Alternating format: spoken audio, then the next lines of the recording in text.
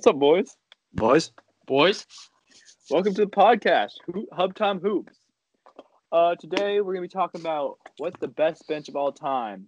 But let's start off with Mateo's bench. So, the bench I'm going to be talking about today is the 1999-2000 Orlando Magic. Relatively speaking, I think this is a team that's pretty much forgotten. This is a couple years after Shaq left, I believe 4 years later. And in the offseason prior to this season, this team lost their leading scorers in Nick Anderson and Petty Hardaway, as well as power forwards Horace Grant and then the center Isaac Austin. So that offseason, they went through a lot of changes. There were 31 player transactions in that preseason. And this is really a whole new team. The best player on the team was Darrell Armstrong. This season, he averaged 16 points a game. And relatively speaking, that's not a lot for the main part of your offense. This bench had a lot of depth. At a certain point, they were going about 11 deep. There's a lot of people that you can say were part of this bench. The members of this bench were Chuck Atkins. He was a point guard. Pat Garrity, who's a power forward. Michael Doliak, who's a power forward. Monty Williams, who's a small forward. He's now the coach, I believe, of the Phoenix Suns. Corey Maggot, he's a shooting guard. And Chris Gatling, who's a power forward. So this team really didn't have any stars. They had a young Ben Wallace. They had Bo Outlaw. Both of those guys were really good defensive players. But they didn't have anybody that was going to carry their team. Despite this, though, they still went 41-41. They were a game out of the 8th seed. Their season was essentially decided in their 81st game against the Milwaukee Bucks, who would be the eventual 8th seed. They lost that game by only 2 points. So this is a team that competed despite losing everything the prior season. So this is a brand new team, essentially. And even the new coach, Doc Rivers, who was making his head coaching debut in the NBA, this was the year that he won his first and only Coach of the Year award, taking this team to 41-41. Along with this, their executive, John Gabriel, won the Executive of the Year award for, I imagine, all those player transactions. Mid-season, they traded away one of their starters, as well as Chris Gatling, who was another bench contributor, for Ron Mercer, who was really the only player who stayed with the team and actually contributed. Chauncey Billups was also acquired in that deal, but he left the following offseason and never played for them because he was injured. So really, as you can see, this team didn't have much going for them. But despite this, they went 41-41.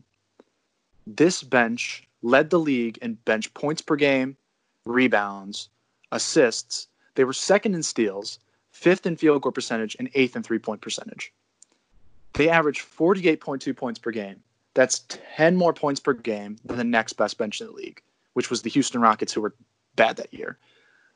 And comparatively, I believe it's been almost, after that, it took about 15 years for another team to score more points per game than that bench.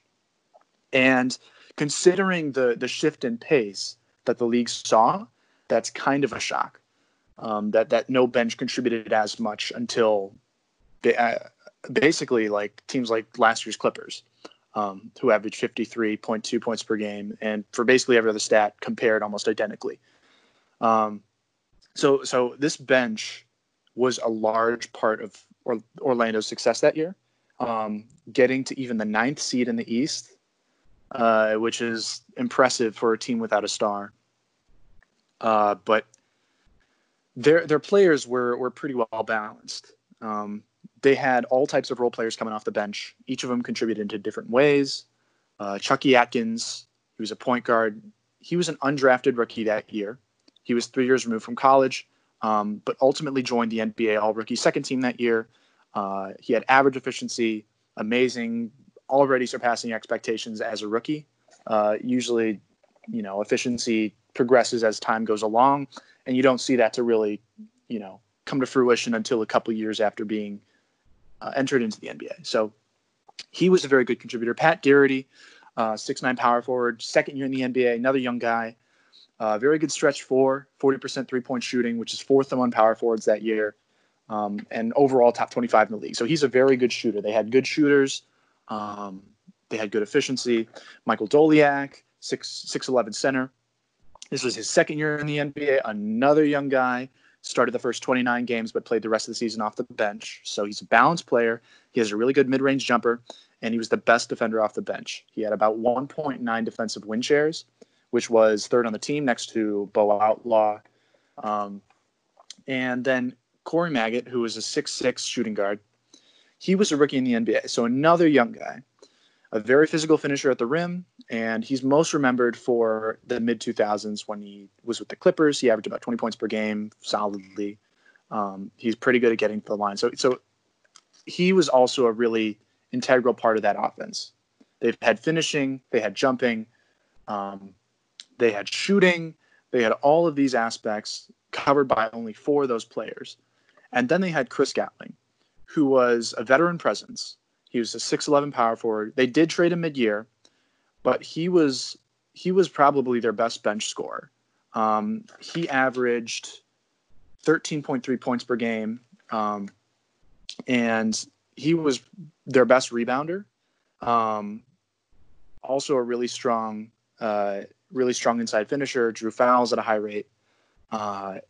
He basically was the scoring key to that bench. And then Monty Williams, who's the last key contributor of that bench, was in his sixth year in the NBA. He was a balanced player, pretty efficient shooter from all over the court. And his best season of his career came during this season. And Monty Williams is most known for his coaching roles because he never really excelled in the NBA as a player, but he was definitely a really good contributor. All six of these players averaged over 7 points per game. 5 of them averaged over 8. And so this is a team with 9 players averaging over 8 points per game, which is beyond what many teams can do. They reach through every player on their team to score. So this was a really balanced team. Everybody contributed. The defense was solid and the efficiency was good. So I think that's a really, really impressive bench, especially for a team who goes relatively unremembered. This is a team that's been basically forgotten because it's before they got Tracy McGrady and after they had Penny Hardaway and Shaq. So this was my pick for the best bench of all time. Realistically, I'm not sure if that's the case, but I really enjoyed their story. Leo, I'm willing to pass it off to you, unless you guys have some thoughts on that Magic team. So, yeah, really well-balanced team. Really overachieving team. I think one important aspect was Doc Rivers as the coach. This was one of his first seasons, and it really showed how he's really good at getting the most out of his team. So, yeah, I like that pick. Yeah, that team really showed Doc Rivers' playing style, how he likes having a good, strong bench like he did last year on the Clippers.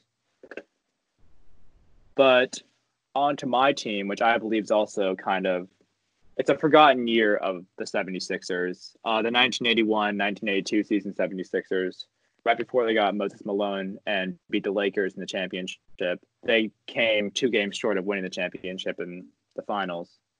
They had Julius Erving, Marquise Cheeks. They had all these good starters, but their bench is what really carried them each and every game, in my opinion. Their bench averaged 53.4 points. And in the playoffs, they averaged 44.1 points when you usually see benches kind of drop off in the playoffs. The bottom of their bench kind of held to a rookie and a veteran. They both averaged about 5 points apiece and were just average players. But the next 4 players were all pretty well-known names for themselves. Steve Mix, a small forward who had multiple All-Star games, averaged about 7.2 points, was a veteran. He was a constant shooting threat at small forward position. But since it was back then, they didn't shoot that many threes, so he was on and off sometimes. Mike Bantam, the power forward, averaged 8.8 points. He was also a bench vet, but he came off the bench. He came off a starting spot from the team before he got traded from, averaging about 17 points. So he was just obviously a big help for them off the bench. The next two players were just the key roles of their bench, Daryl Dawkins and Andrew Towney. Daryl Dawkins averaged 11 points and was just a great defender and all. He averaged 11 rebounds some nights through the first half of the season, and the second half averaged like 7 or 8, and he averaged like a block a game. And then Andrew Towney averaged 16.5 points this season on 52% shooting. And in the playoffs, he stepped up his game to 17.8 points, leading the playoffs in field goal attempts and shooting with 51%. He was one of the best shooters in the league from the three-point line at that time, which is pretty impressive, making about 5 threes in the playoffs. And before he came onto this team, since this was his second year in the NBA, he was a Southland Player of the Year, 1978 and 1980. Then after the 1982 season, he became a starter on the Sixers, and he went to 2 All-Star games. This bench was obviously, in my opinion, the best bench of all time through all my research. And I never knew of Andrew Towney, who was just this amazing player lost in history. So, Ben, you can talk about your bench next,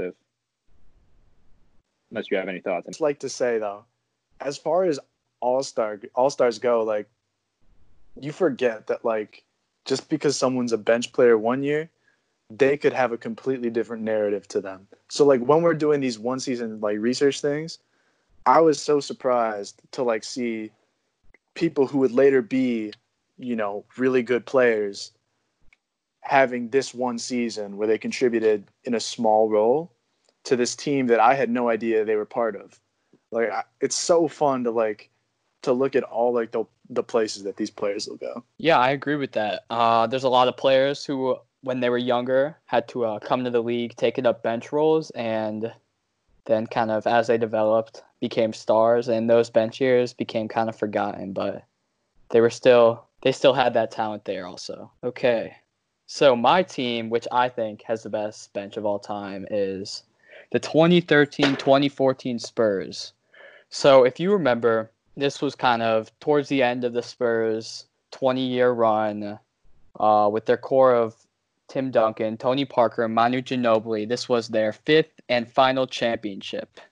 And this team was getting a little older, but they were extremely dominant, especially in the finals. This team blew out the Miami Heat, the Big Three with LeBron, Dwayne Wade, and Chris Bosh, an all-time great team. They blew them out in finals margin, beating them by an average of 14.5 points per game in the finals. This was a very deep team and a very just like all-around fundamentally sound team who moved the ball, and they kind of epitomized teamwork, right? So Greg Popovich, he doesn't like playing his stars too much or too many minutes, and so it forces the bench players to kind of step up, and it forces each Spurs team to have to call from players off the bench, as did this team. And this bench team was, I would say, their best bench ever. It averaged 45 points per game, which led the league in scoring. And in today's day and age, with higher pace, this would be about 50 points per game. Their bench was most known for their shooting and their ball movement and team play. And the bench had a 3.8 plus minus, which basically that means when the bench is on the floor, they're outscoring teams by 3.8 points, which is pretty insane because that means that if this bench was a team, it'd be a pretty respectable team. Probably similar to that Magic team, no offense. Their most notable players, backup point guard, Patty Mills, okay? He came in for Tony Parker, who's a Hall of Famer, so he kind of had some pressure to back up the second leading scorer on the team, but he did very well. He's an off-dribble shooter, an off-catch shooter. He's basically just a three-point shooter, right? But he's also a point guard, so he can handle the ball. He's pretty athletic. He can orchestrate the offense. But mostly what he was known for is his shooting, and he would kind of just get in and then get hot, right? he shot 42.5% from three, which is a really high 3-point percentage, and it was probably like top 10 of that year. And in today's NBA, well, he would be one of the top shooters in the league. And he had 10.2 points per game, which is pretty respectable, pretty good for a backup point guard, and 19 minutes per game, which is a good amount of minutes. And one interesting stat I found about Patty Mills was that he was 20th in the league in win shares in the whole league. And a win share is basically an advanced metric that kind of shows like how much you contribute to winning. So Patty Mills being 20th in that in the whole league is pretty impressive to me. And one notable game I found from him was in Game 5 against the Heat, the closeout game. He ended up going 5 for 8 from 3, and he ended up kind of closing them out when they looked like they were about to make a comeback. He hit like 2 or 3 threes in a row in the third quarter, and that kind of put them out of the game. So yeah, he would get in, get hot, very good player. Next, I got Marco Bellinelli, shooting guard. He's a knockdown shooter, and that's what he did his whole career, was hit threes. This particular year, he shot 43% from threes, and he was 5th in the league in three-point shooting percentage. So, yeah, top-notch shooter, always one of the league's top shooters, averaged 11.5 points per game, and he really fit in with the Spurs space offense. And he really fit in well backing up to Danny Green, who is also a great shooter. The star of this bench, definitely Manu Ginobili. Glorified six-man, and when you think of the Spurs, you think of Tim Duncan, Tony Parker, and Manu Ginobili. He's going to be in the Hall of Fame, and his whole career he was known for being a six-man. He was known for leading the bench. He actually won Six-Man of the Year in 2008. And this particular year, he averaged 12.3 points and 4.3 assists. And he was a really good playmaker. Even though 4.3 assists doesn't seem like a lot, it was actually second on the team. And in the Spurs offense, where you move the ball a lot, no one ends up getting that many assists. So him getting 4 assists per game is actually pretty good. He's a good shooter, really creative. If you didn't know this, he invented the Euro step in his first year in the NBA. And he's a veteran. He has championship experience, and he knows how to lead the bench. Also, 17th in the league in win shares.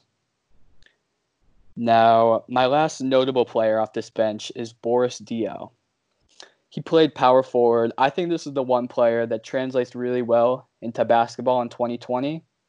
He was a great all-around player. He was a stretch four. He could basically do everything. He was athletic. He had a good three-point shot, great mid-range shot.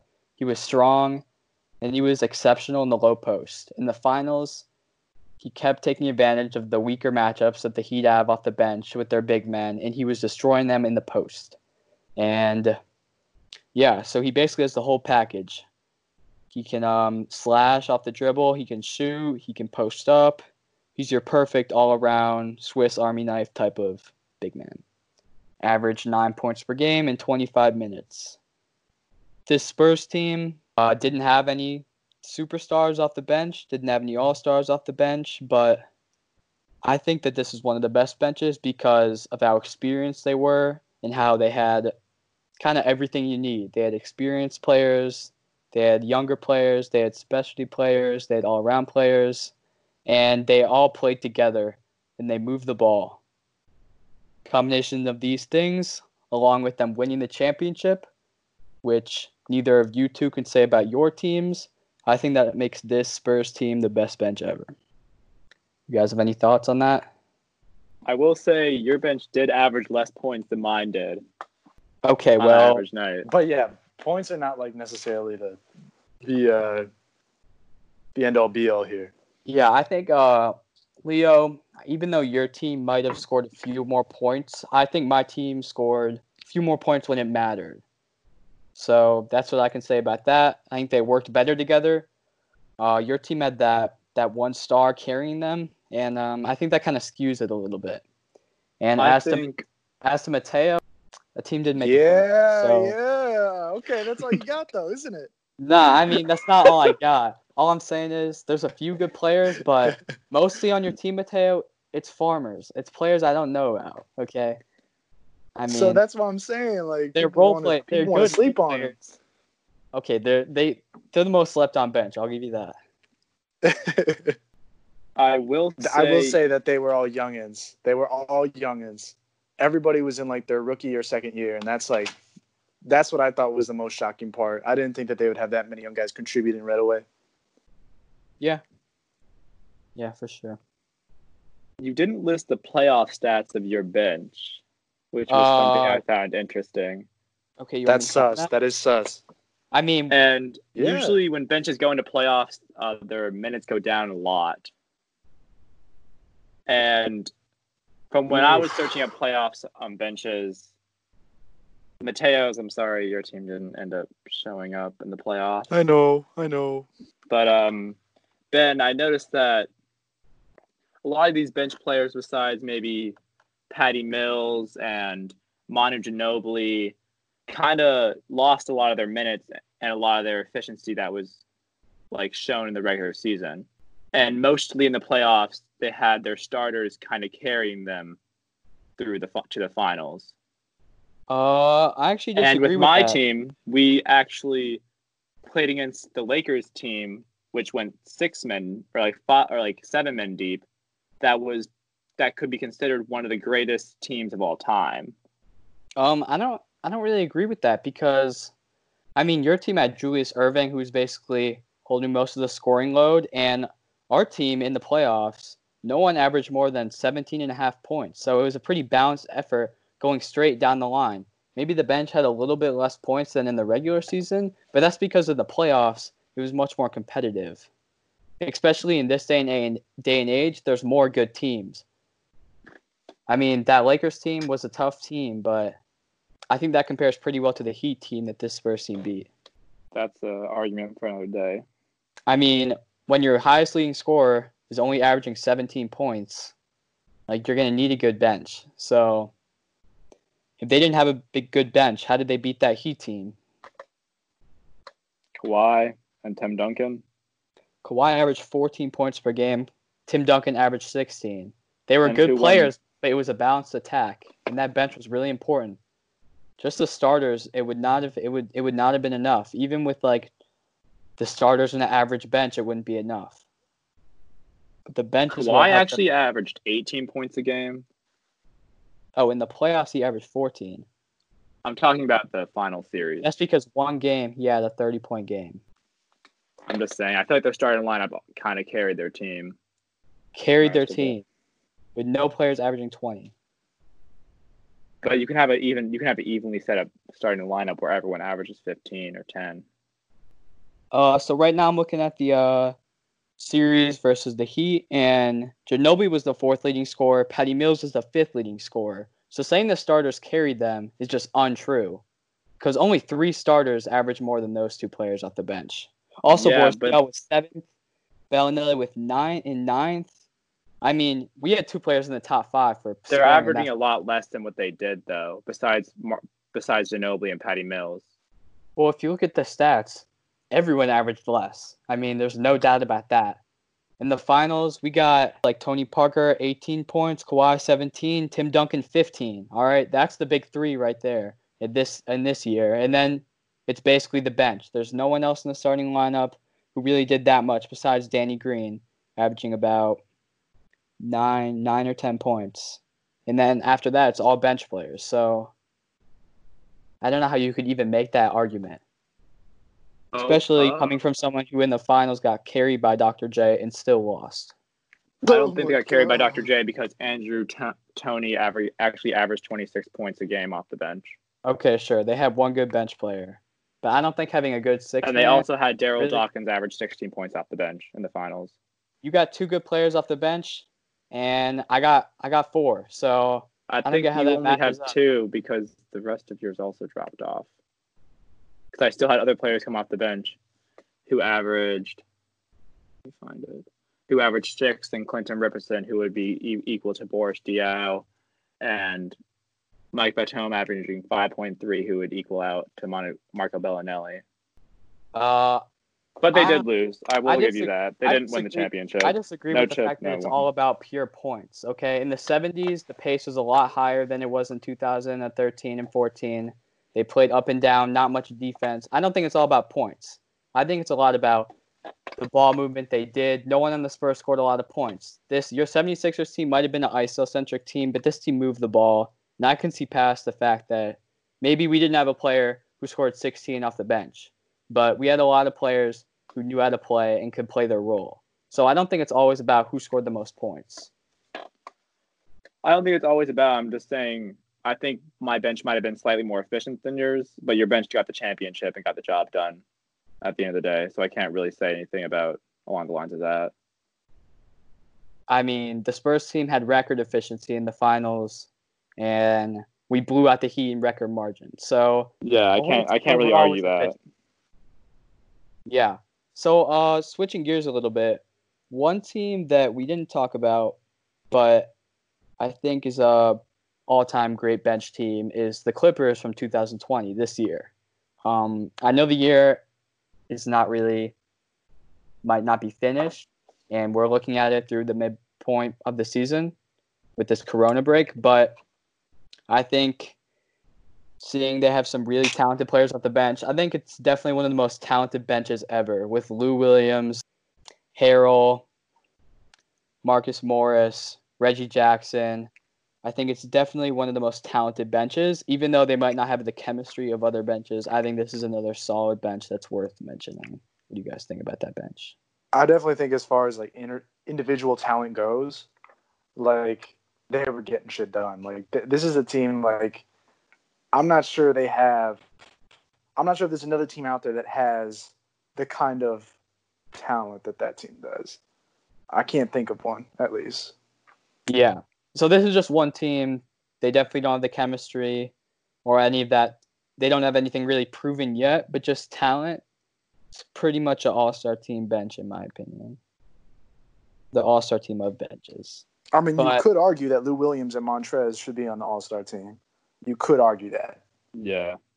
Yeah. I definitely think it's a little bit skewed by Lou Williams because he does play like I think the second or third most minutes on the team. He definitely plays over 30. Yeah. But even if you like kind of minimize him a little bit, it's still a great bench. We have to see what happens in playoffs, really. Yeah, so this is kind of one that's like you can't really make a solid argument for, but I think it's worth mentioning. Any more points on this bench thing? I don't got a whole much more to say. By your team or another team? I think obviously the stats from like 2019, 1981, they don't have as much stats as the 2013-2014 season compared to those. That's my last point on that. Are you saying like advanced stats aren't available? Yeah, it's like hard to find certain information on things. I would say the finding highlights or anything from seasons like before social media age, like it's just hard. Or from a minor team. Like if you're the 90s Bulls, you're gonna find tape online, but if you're the 1999-2000 Orlando Magic, you're not finding stuff online. Like I'll tell you that. Yeah, but any final thoughts from anyone? I feel like everyone had really good teams and really good points, and even though you two put up a good effort, I think I took the W on this one. All right. Honestly, I think I don't think there's really much comparison that you can do between benches, just because like the level at which like benches are going to contribute to any team is going to be different.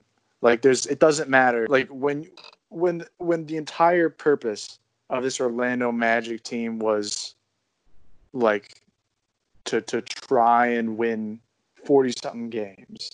Like they were never going to contend. So like they were going to play their bench a lot more.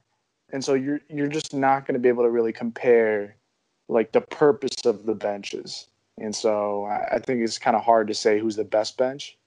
Mm-hmm. But definitely a lot of interesting benches out there that have been really good to their teams. So It's a cool thing to talk about. Yeah, I agree. Leo, you want to give a little closing statement since you did the intro? Check us out on Twitter and Spotify. No, I'm kidding. That's Hub Time Hoops.